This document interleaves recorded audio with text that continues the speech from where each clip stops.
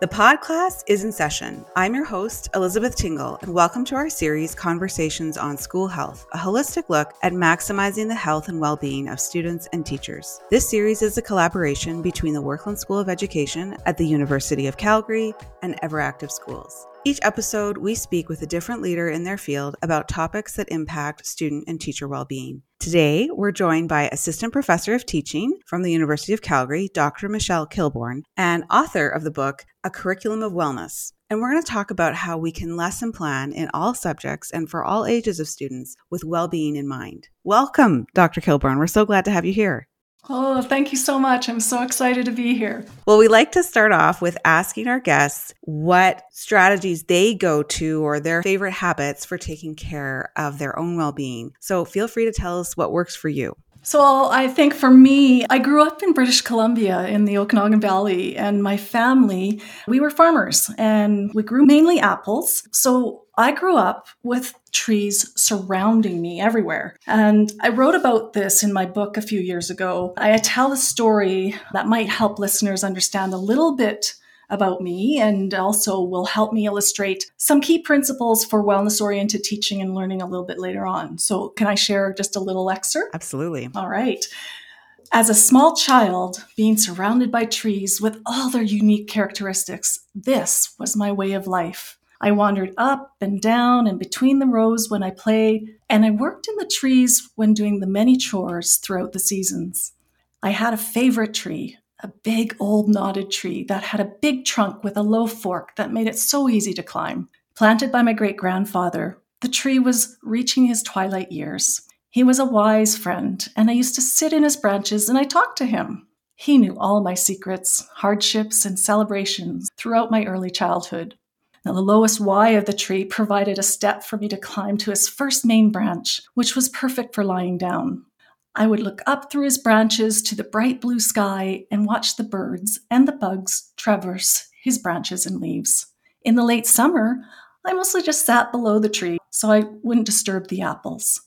It was not far from a busy highway, but when I was in that tree, it was quiet, still. It was a safe, happy place for me where I was able to feel the energy of the land, water, air, and all the other living things around me. And so now, one of my favorite go-to activities for taking care of myself is to go to the trees. Any trees, walk among them and sometimes just sit there with them and be still. So in town here in Calgary, my most favorite are by the river, but I also love going to the mountains to hike and just to hang out with the trees. So it really helps me nurture myself and to balance all the dimensions of myself. Oh, I love that. So all seasons, you're a tree seeker, and that really grounds you. You bet. Sounds like an idyllic childhood. Thank you for sharing that story with us. You're welcome. Why don't you tell us a little bit about your current role at the University of Calgary and how you consider or think about student well-being through the work that you do? Sure. I'm an assistant professor of teaching here at the University of Calgary in the Workland School of Education. I also have another role. It's academic director of professional learning and outreach in our Center for Wellbeing and Education. But my main role is as a teacher educator. And so what that means is I have the privilege of working with our pre-service teachers and being part of their journeys to becoming educators. I was a K-12 teacher myself earlier in my career, but now my role is to teach student teachers about teaching and learning. So it's that dual layered endeavor, teaching about teaching. And when I think about that, I first think about my own students and how important their role is going to be in helping young people be healthy and well. My own personal and professional inquiry into wellness-oriented living and learning led me to some key understandings about how to teach in a more holistic and wellness-oriented way. Wellness-oriented teaching and learning concepts point to the influence that teachers have on the lives of students and how the very manner of their living and their own being, they can help students live their own lives of wellness. My role and my students' role, and so our roles together in teaching young people, they're so important to the collective well-being of our communities and to the planet. And the concept of wellness is at the core. it is the place and space where I think we should start with everything. Well-being is my first thought in every day. The what, the why, the how I'm doing things, and how I am being that encourages and fosters wellness in my life and my students' lives. So it guides all the decisions in my teaching. It's foundational. It's the through and through line in my life that helps me walk this journey in teaching and learning in a way that helps students learn how to take care of themselves and others to live fully in the world in a healthy and life-giving way. That makes a lot of sense to hear you say that, and reflecting on my interactions with you, Dr. Kilborn. You're always very careful and present in conversations. And it's no surprise to me that you do make well-being such a priority and foundation for what you do when I think about our interactions. Let's talk a little bit about why teachers should consider well-being in the first place. By going through those connections between health and learning, which we're learning more and more about in the research, what do you find the most compelling in terms of the connection between well-being and learning?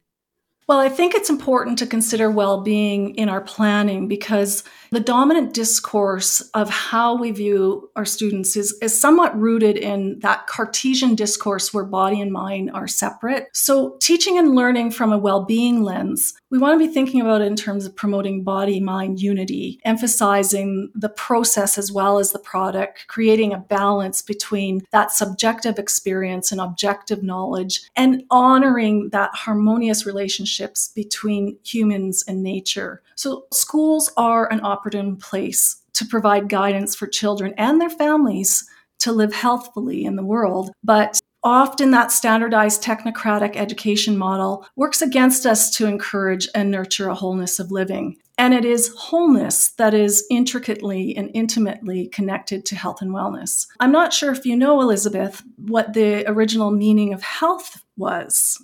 No. It means wholeness, being whole, sound, or well. The origins come from around 1500s in Old English. So Michael Hart, he explains the concept of wholeness through the medicine wheel, which is used by many Indigenous peoples such as Cree and Dakota, and here locally, the Blackfoot. And it's used to express relationships in sets of four, and these are associated with the four cardinal directions. So 4 aspects of humanness, which is the emotional, physical, mental, and spiritual, 4 cycles of life, the 4 elements, 4 seasons. Wholeness involves moving in and through all of these aspects, and that is fundamental to the health of all living things. So, of course, to move in this way, you have to recognize that there's the need for balancing our attention on all the 4 aspects of these relationships so that one part is not emphasized at the detriment of others. Mm-hmm. All the dimensions of the self are important, and if we neglect one and focus on one more than the others, we get out of balance, and that promotes ill health, which, of course, is not helpful for achieving learning outcomes. So health and learning outcomes are always linked. So picture that circle of the medicine wheel that represents wholeness and health, and think of it like a ball with 4 compartments. When all 4 compartments are filled equally, the ball rolls smoothly, right? Mm-hmm. But if one of the compartments has only been filled half full, how does the ball move now? Not great. Not straight. No, doesn't roll very well, right? So living and learning is really hard to do if you're out of balance. And the other piece to keep in mind here also is that it starts with the self. As teachers, the very manner of our own living and living well impacts our students and vice versa. And it speaks to the concept of interconnectedness. When we mention the meaning of health as being whole, I refer to John Kabat-Zinn and his explanation. He says that whole implies integration and interconnectedness of all parts, and that the nature of wholeness is that it's always present and it's embedded into a larger wholeness. So health is then dynamic. It's this dynamic process and an inner balancing of ourself and the universe, and a taste of interconnectedness that brings that deep knowledge of belonging and a sense of being an intimate part of things and a sense of being at home wherever we are. So understanding that and establishing cooperative, collaborative relationships, that's so central to interconnectedness. And I mentioned before the medicine wheel, and it's not a mistake that it's a wheel, essentially a circle, right? Mm-hmm. Many Indigenous cultures use the concept of a circle to represent that all living things are connected and that each is affected as much as any part of the circle is affected, right? This is that reciprocity. And it highlights another way of being a teacher that is really necessary for nurturing healthy relationships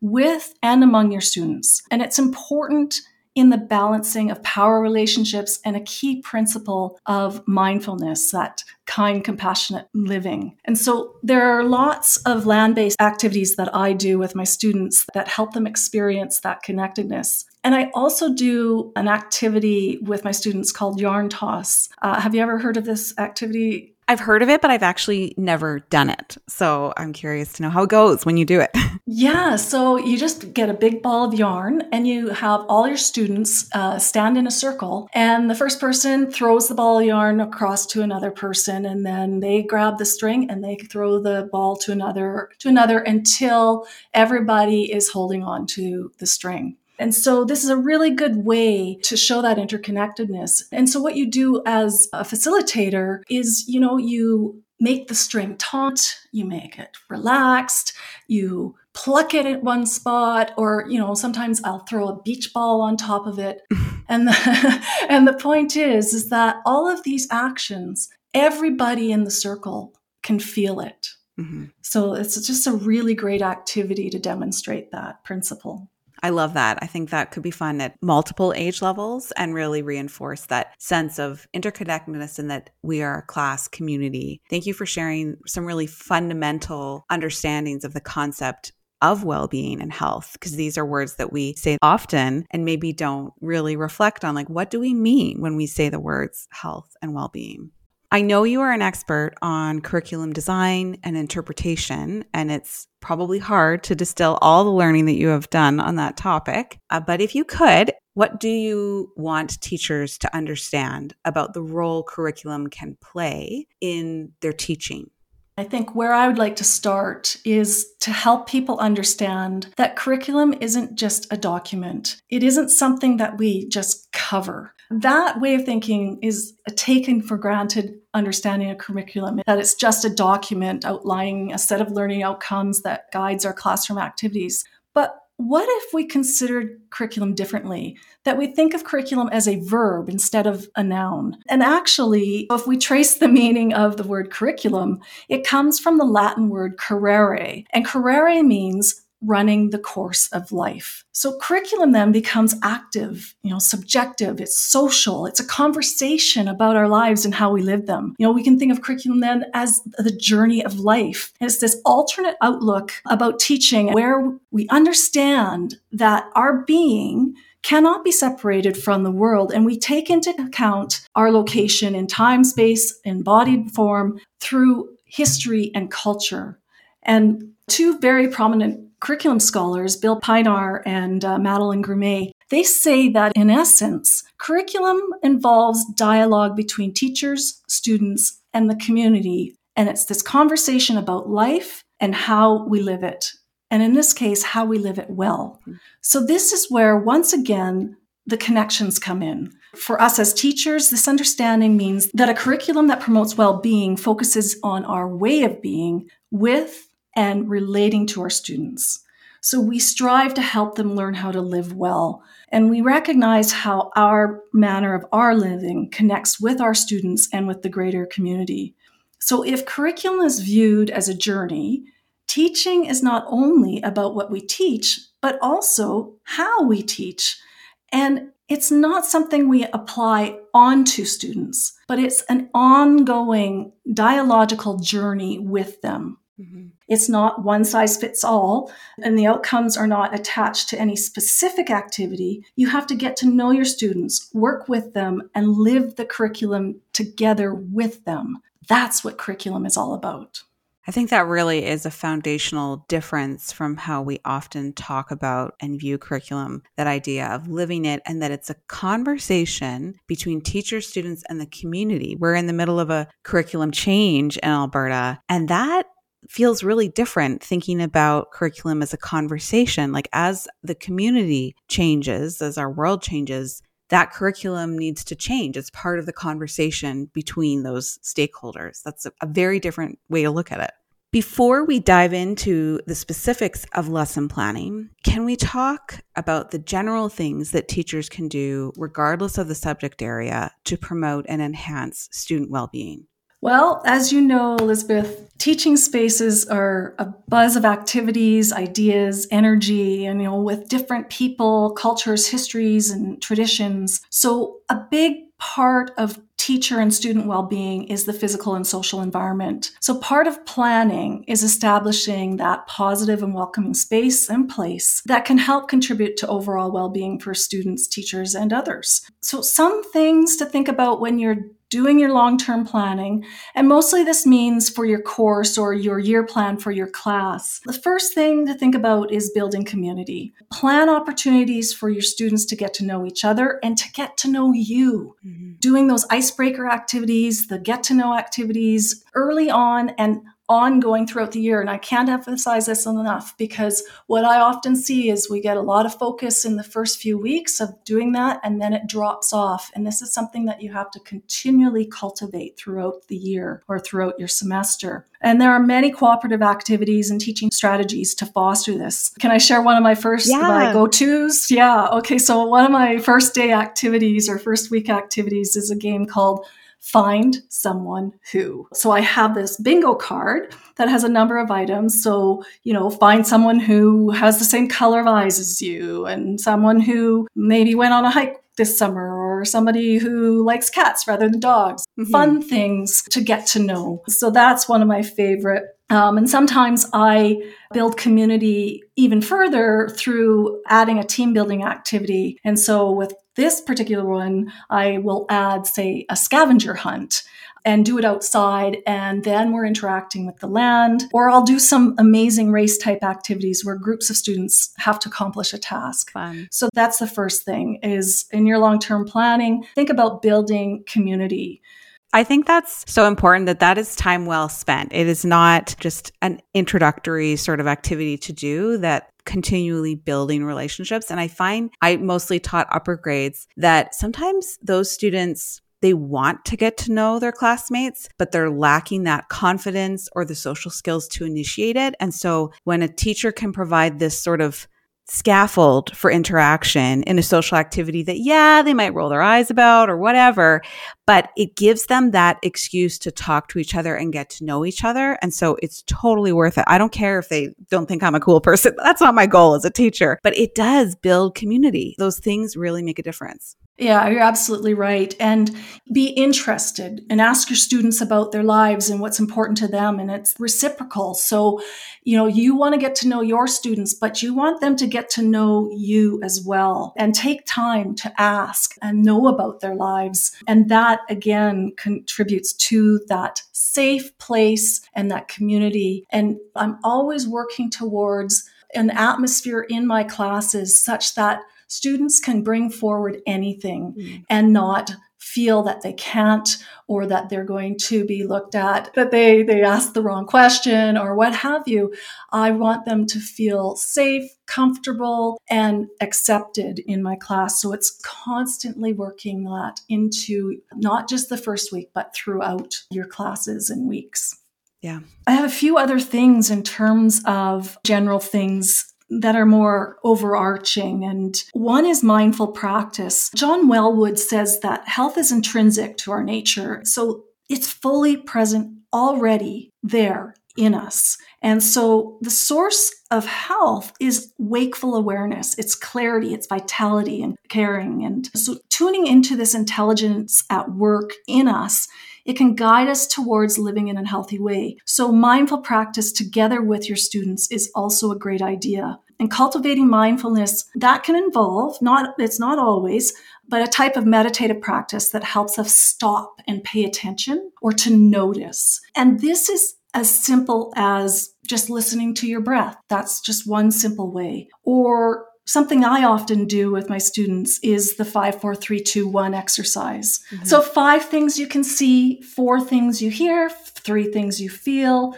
2 things you can smell, 1 you can taste. And it helps us become fully aware using all of our senses. And it helps us be in tune with our bodies, and it helps us connect that body, mind, spirit, and heart. And I just want to add that having awareness of our bodies and paying attention to the connection between body, mind, and spirit is really an important part of overall wellness. This helps students embody learning and connect to an experience in a more meaningful way. And it's also important for teachers. Not uncommon to many teachers. You know about this, right? Yeah. Busy schedules and getting caught in that swirling chaos of the day-to-day. And sometimes it makes it really difficult to pay attention to the present moment and to be able to notice what's most important. And so as teachers, we have to pay attention to the fact that these are young human beings, little and big human beings in our classrooms, and engage with them in a genuine way. And it means you have to listen and see and connect and try to understand what's going on in their worlds, and be able to look into their lives with that open mind and be willing to accept the way that they're looking at the world too. A simple but powerful example that I can think of is one of my colleagues' mindful practice where she's paying attention to her students' social lives outside of class. What was in front of her was the fact that Friday was usually date night, Yeah. And so when you have a physical education class in the afternoon on a Friday, don't schedule swimming or, a high intensity workout. Well, she may think it wasn't a really big deal. It was to them. And it is their reality. So scheduling something low key on a Friday, she got more students showing up and participating. And so it's this kind of deep listening, and it's a commitment that teachers can make to see and work with the reality of their students' lives. So that is the curriculum coming to life.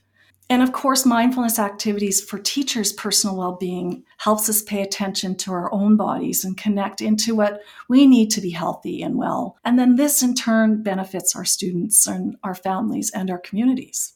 And encouraging your students to be empathetic and kind. For teachers, being empathetic and kind, that allows you to pay attention to what's in front of you and to the sometimes vulnerable and impressionable young people in our classes, right? This is the key to teaching in a holistic way. We have all been through experiences that cause us difficulty or pain, and this is not always visible, right? So remind yourself that you don't know what's going on in your students' lives. So having empathy for them and understanding the activities you do with them that day may really make the big difference for them. It may really help them. So many great suggestions. And I really like thinking about mindfulness as a chance to tune in to your health that is always potentially present, but you're just maybe not seeing it the way that you tune to a radio station of like, oh, there's a little bit of static and now I can sense it. And I think you've raised some great ways for teachers to do that. And there are other ways as well. I know of teachers who journal when their students are journaling to maybe process the things that are on their mind. Or my daughter's language arts teacher, when they were reading fiction, this was in junior high, she would read fiction with them. Like there are ways that we can improve our well-being alongside these strategies that will also help our students be more present with us. Yeah, and it's so important. And that, again, that is that part about being with your students and bringing the curriculum to life with them. Yes. So when teachers are in the midst of that work of curriculum and interpretation, when they're planning those lessons and units, how can they infuse that planning with well-being? What's worked well for you? Yeah, so, planning for quality teaching and learning, we always want to begin with the end in mind. And this includes considering the connections to the big picture, the connections beyond the walls of the classroom, beyond the school, beyond ourselves. What are the big concepts we want students to come away with? How are the learning outcomes connected to these? So when we plan, we want to ground what students are doing and learning in learning contexts that explore the big questions, and then also consider who is in front of us. And so it's here I stop to think about my students and their own life worlds. This is where I remind myself of my philosophical grounding about living, teaching, and learning in a way that promotes wellness. And I think about the principles of wellness: wholeness, interconnectedness, kindness, compassion, mindfulness, the social, physical, emotional, spiritual dimensions of the self. So effective lesson planning, it has a holistic unity between the outcome, what students should learn, the teaching strategy, what you do to teach it, the student activity, what they do to learn it, and the assessment, how you know if the outcome is achieved and to what degree. So when you write your lesson objectives, keep the whole child in mind and know that what you choose for your teaching strategy and then learning activities, do this in a way that encourages well-being. I think you have to remind yourself that teaching is really a series of decisions. So we need to be aware as well of what is influencing those decisions and be intentional in what and how we teach. So it presents an interesting set of questions. Who am I as a teacher? And how does the way I am a teacher affect how I teach? So this means some thought about past and present situations, people, experiences, and how those are influencing us, and letting go of our own attachments and knowing what philosophical and theoretical perspectives lie beneath the surface. And this is something I emphasize to my student teachers. Understanding who you are and what grounds your decisions is critical, because in the busy, demanding world of teaching, our autopilot takes over sometimes. And so making sure we have a solid theoretical understanding of what drives that autopilot is really important. And of course, we want to make sure that includes wellness concepts. That's really interesting. It's making me think about how my teaching shifts depending on what's going on outside of that class. And, how can you foster the conditions to be the kind of teacher that you want to be, even when things are busy, like to recognize how much we are influenced by the busyness of the role, but to not let it compromise our vision for the kind of teacher that we want to be. Absolutely. And that's another key piece to that autobiographical outlook. It's not just about the past, but it also is about the future and having vision. And when you pull that all together, that past, present, and future, you're constantly having those considerations from the past, your vision for the future. And that's what constitutes what's happening for you now. And that all influences your decision making. And reinforces the need for that reflection so that we can then make different decisions if we realize, this has gotten off of where I want it to be. Right. And the mindfulness, right? Yeah. Actually paying attention and knowing that's happened, right? Yeah. What are some of your favorite ways to incorporate well-being when planning those learning activities and tasks, the what of the teaching? What are some of your go-tos? So no matter what type of lesson plan I'm developing, I always ask myself, how is this contributing positively to my students' well-being and overall collective well-being? How can I create learning activities that are more active, dynamic, creative? Sometimes I'll plan a lesson and then I'll stop and I'll step back and I'll say, is there another way that gets more dimensions of well-being involved? Can this be more relational, more physically active? Our bodies were made to move, and we need movement throughout our day. So when I make decisions about learning activities, I think about how active it is. And I challenge myself, can this be done in a more active way? Active physically, but also active socially, emotionally, and mentally too. So understanding that classroom environments have traditionally been very sedentary, just changing up how we set up learning activities that allow for movement goes a long way in promoting well-being. It changes how our brains work. It encourages greater social interactions. It increases blood flow. It can help with self-regulation, and it can foster more embodied learning that promotes greater meaning and engagement for students. And I'm not just talking about doing energy breaks and activity breaks. Those are wonderful. I encourage these. They're great, and they're a good starting point. But what I'm also talking about is planning with movement in mind. Not long after I began teaching grade 10 math, I noticed the energy in the room was really different. And I realized that, most of the time the class was sitting, and I wasn't used to this. I had been mostly teaching science and physical education. So I thought, well, I need to challenge myself here and think of ways I can make my math class more active and maybe cooperative and foster greater mindfulness among all my students. So to start, I just decided to stop making my students sit so much. And that was it. I rearranged the room to open up space, and we stood and we used chart paper, mini whiteboards, notepads. And at first they complained a lot because they were so used to sitting. But it wasn't long before we all started to notice some changes in the class. The energy was so much better. It was more positive in the class. Students began to collaborate more with a wider variety of students than just the people that used to sit beside them in their desks, right? Mm-hmm. And it took more time to organize that piece. So I thought it would take away from what I could accomplish, but surprisingly, we actually accomplished more. So I know this isn't big, groundbreaking, new, exciting teaching strategies, but it's something small. But this actually hits on one of the principles that grounds a wellness-oriented approach to teaching and learning. It's actually part of the philosophy that underpins mindfulness. And what that is the smallest of things are sometimes connected to the most significant events and make the biggest difference. Yeah.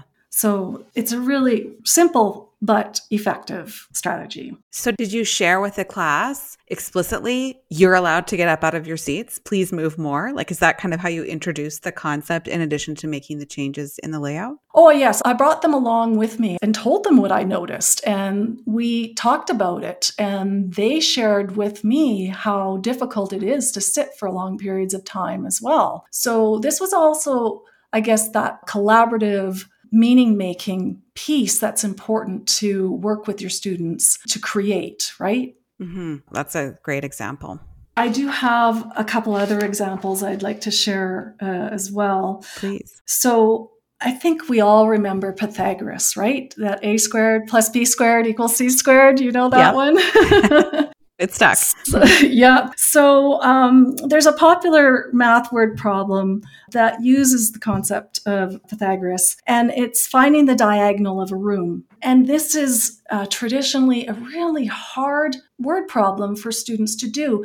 They have trouble seeing the diagonal of the room on the diagram on a two-dimensional sheet of paper in their textbook. Right. So what I did is I borrowed the big long tape measure from the PE department to help students solve this word problem. And so we took the measuring tape and, measured the length and width and height of the room. And then this really helps them because they couldn't see that diagonal because, they're usually okay with finding the one on the floor, but they can't see the one in the middle of the room that goes from the top corner to the bottom corner. So in life form, in the space of an actual room, they can see that hypotenuse from that top corner to the bottom corner diagonally, right? Yeah. And when we actually map it out and they actually experience it, they can show me where that plane is and everybody remembers it. And this is what I mean by living the curriculum. They're experiencing the word problem, not just studying it apart from themselves. They become part of the triangle in the room. So they're up on their feet, they're changing their vantage points, they're standing with other classmates, some are holding the tape measure, and they're engaged with the curriculum.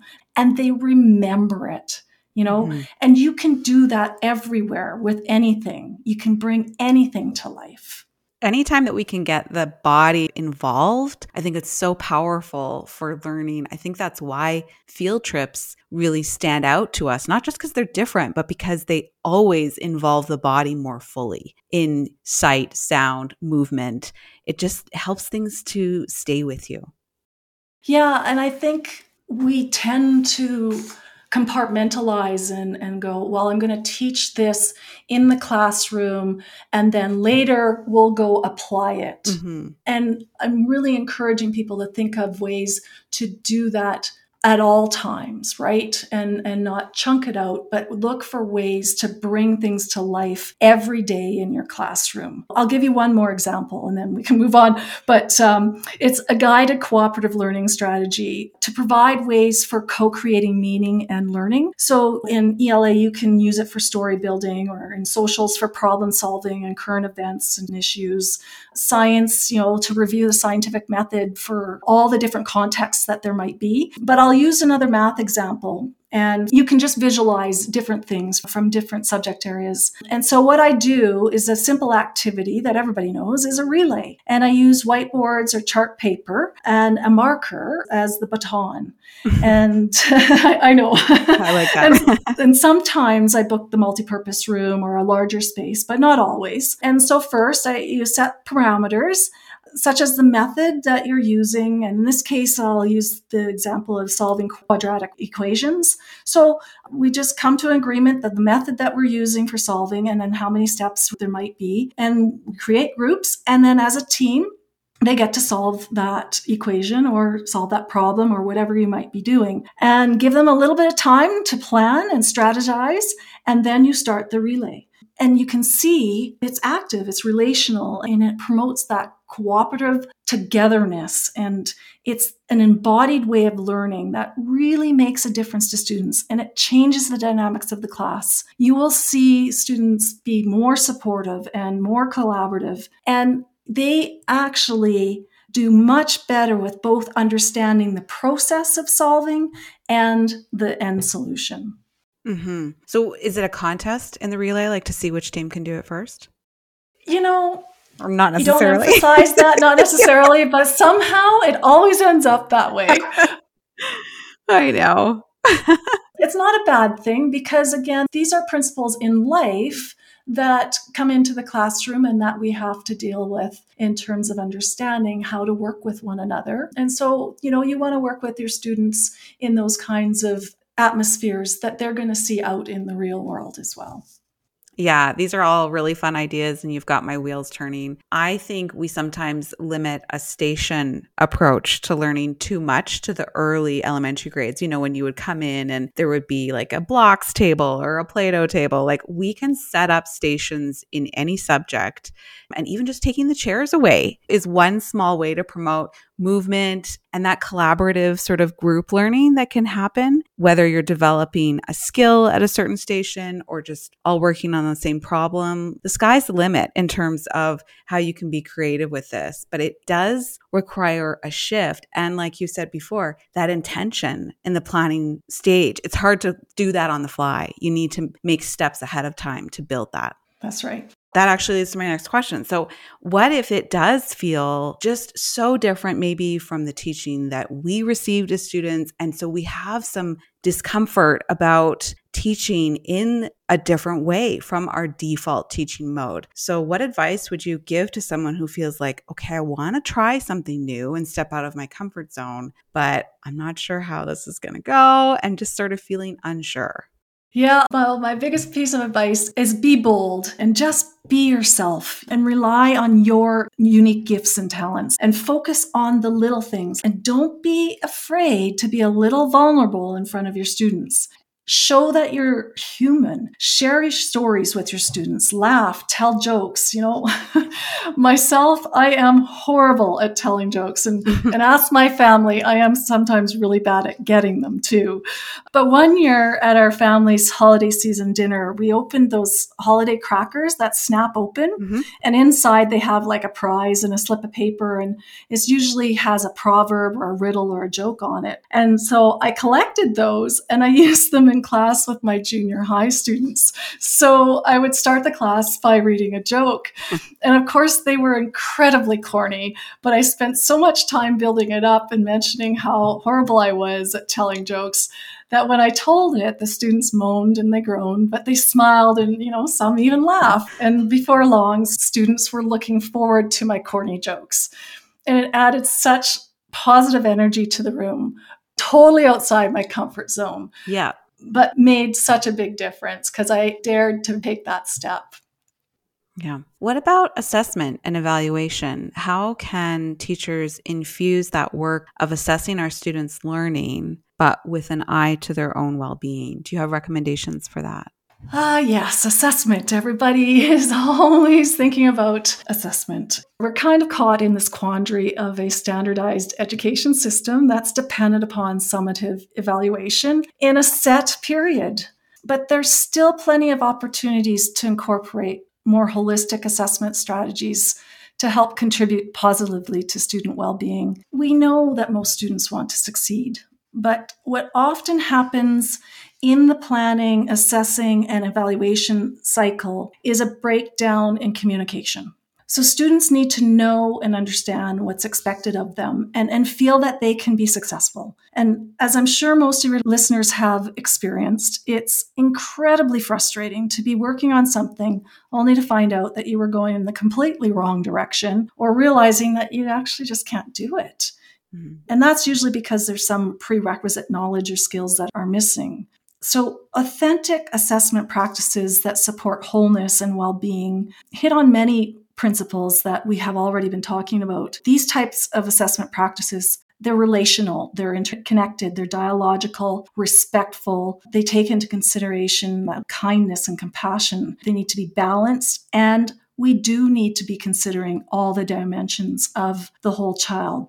So first, you have to know and communicate clearly to your students the interconnectedness of the learning outcomes, the lesson objectives, the success criteria, the learning activities that you plan, and then what you're saying to them, which is your formative feedback that then links into the end, which is the summative feedback. Mm-hmm. There again is that interconnectedness principle, but in terms of assessment. The second part of authentic assessment with well-being in mind is relationships. You need to know your students and account for the varying gifts and talents that are in your room and attend to the special learning needs and ensure your classroom environment really incorporates and encourages that growth mindset. And then you need to be intentional with your feedback, making sure it is clearly addressing and is clearly communicated in relation to those goals and objectives that are set. And then the other thing is you need to involve your students in creating success criteria that's in kid-friendly language and it respects the learning needs of all your students. The purpose of feedback is to give students obviously some information about how they're progressing in their learning journey compared to the success criteria you developed with them. And you want to communicate this to them regularly, right? We know this as assessment for learning, so we've all heard that. So whether students, teachers, parents, whether they provide that feedback, it's important that it takes into consideration the impact on overall well-being. I like to keep in mind the what, how, and when of feedback, and the 4 dimensions of the young person in front of you. And I want these feedback learning cycles to be motivating and inspiring and to provoke curiosity and imagination and help students to be comfortable with the not yet. This is something that Carol Dweck talks about, and it's also grounded in Maxine Green's philosophy. Maxine Green is one of the most prominent educational philosophers of our time, and throughout her life, even at the age of 90, she would say, "I am not yet." Just remember, the magic happens in the process, in the journey, in the living. This is where the learning truly happens. And so while it's important to know the end product and what that is and what we're moving towards and working towards, the good stuff is in the journey. And everyone's journey is different, and we need to be respectful and supportive of that. Mm-hmm. It does go back to how we conceptualize curriculum, though. If curriculum is considered a checklist or a manual filled with standards to be achieved in a specific period of time, it's really challenging to teach in a wellness-oriented way. Nurturing a wholeness of being is ongoing practice. It is open-ended, and students do learn in their own time. So we understand this because we see time and time again that some of what students are learning doesn't manifest itself into action or achievement until much, much later. So some students, they simply take longer to appreciate some things. And this is of enormous relevance in teaching. But unfortunately, it's unrecognized in a lot of educational theory today. Agreed. You really do have to consider a lot, but again, the busyness of school can sometimes force us to view assessment as the task to complete rather than the opportunity to improve and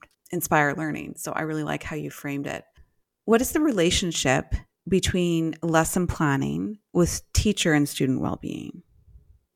Planning has a place in your life as a teacher, and here's why it helps your overall well-being.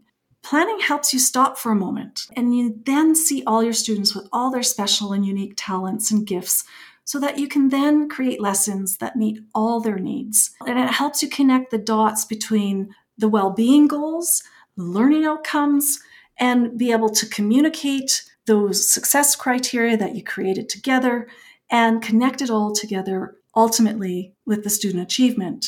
And planning then helps you in the moment in class because we know we have to adapt and adjust. But if we've planned, we can do that in a more intentional way instead of just winging it. And we do that. I know we all have to at some times. But if you're always winging it, it can create a lot of stress over time. And that frenzied way of being, it'll have an impact on your well-being and the overall classroom atmosphere, and also affect your students' well-being. So, beginning teachers, you will get better and more efficient with practice with all the planning. The more purposeful, authentic planning you do, the easier it gets. It is, though, a delicate balance. There are times where you're just going to have to say, good enough for now.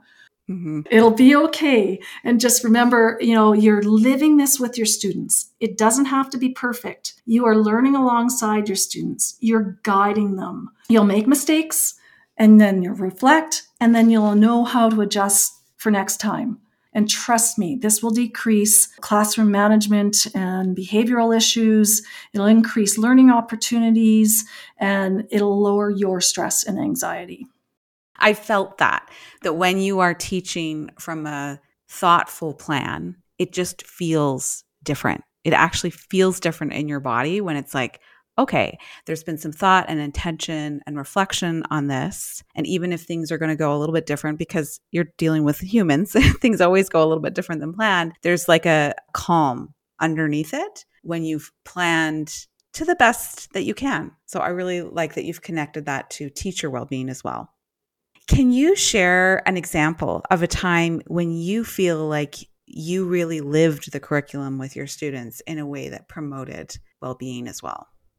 Yeah, so one day my students and I, and then these were my grade 11 students, and we were outside for class, and they were reminiscing about the middle school that they went to, which was just across the park in the playing fields. And one thing that they noticed was that there were very few kids outside playing during the morning break when our class was happening. And they thought how sad that was. And they wondered, what's happened? And then it just led to further discussion about the health status among children and youth and lack of play and physical activity, social interactions, and games being passed down from generation to generation. These big picture connections. So the students and I designed a unit that connected into many different curricular learning outcomes across many subject areas. So this was a joint effort between my physical education class and a math class, actually, of one of my colleagues. And of course, we contacted the middle school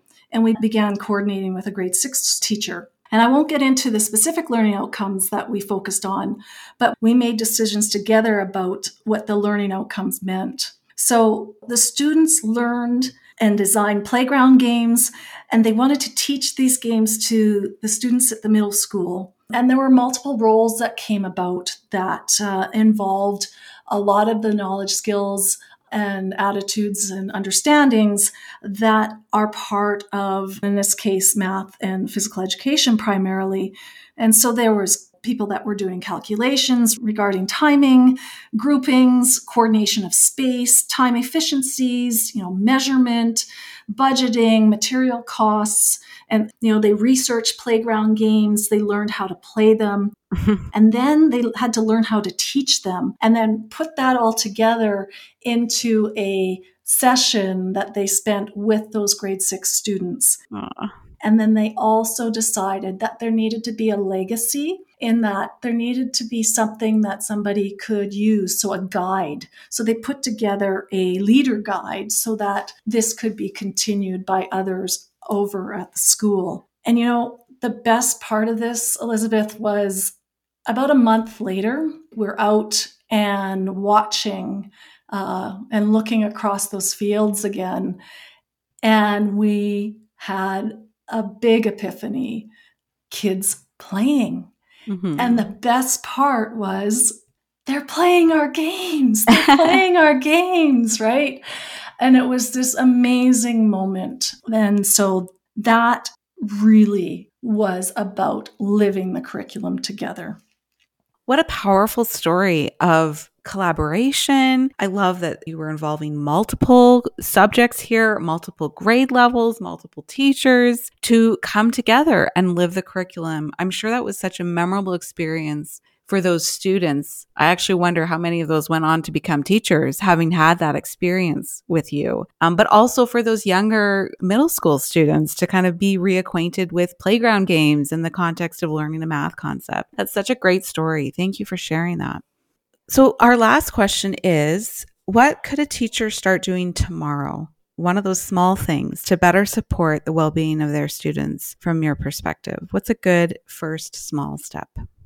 Well, the first thing is be intentional. Remember, we are all connected, and each detail of life, no matter how big or small, it can contribute to something so much greater. So start from a foundation of well-being with everything you do. See children from that lens of wholeness.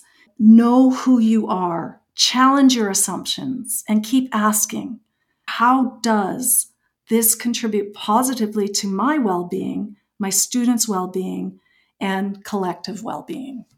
That's a powerful note to end on. Thank you so much again, Dr. Kilborn, for coming and sharing all your ideas and the background on some of these concepts that we do take for granted in the teaching profession. Thank you so much. Thank you for having me.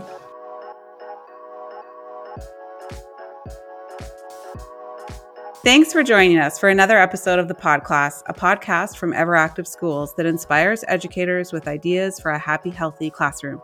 Special thanks to Matthew Wood for composing and performing the theme music. You can follow us on Instagram and Twitter at EveractiveAB, on Facebook at Everactive Schools, or visit our website at everactive.org for more great content and resources. Until next time, the podcast is dismissed.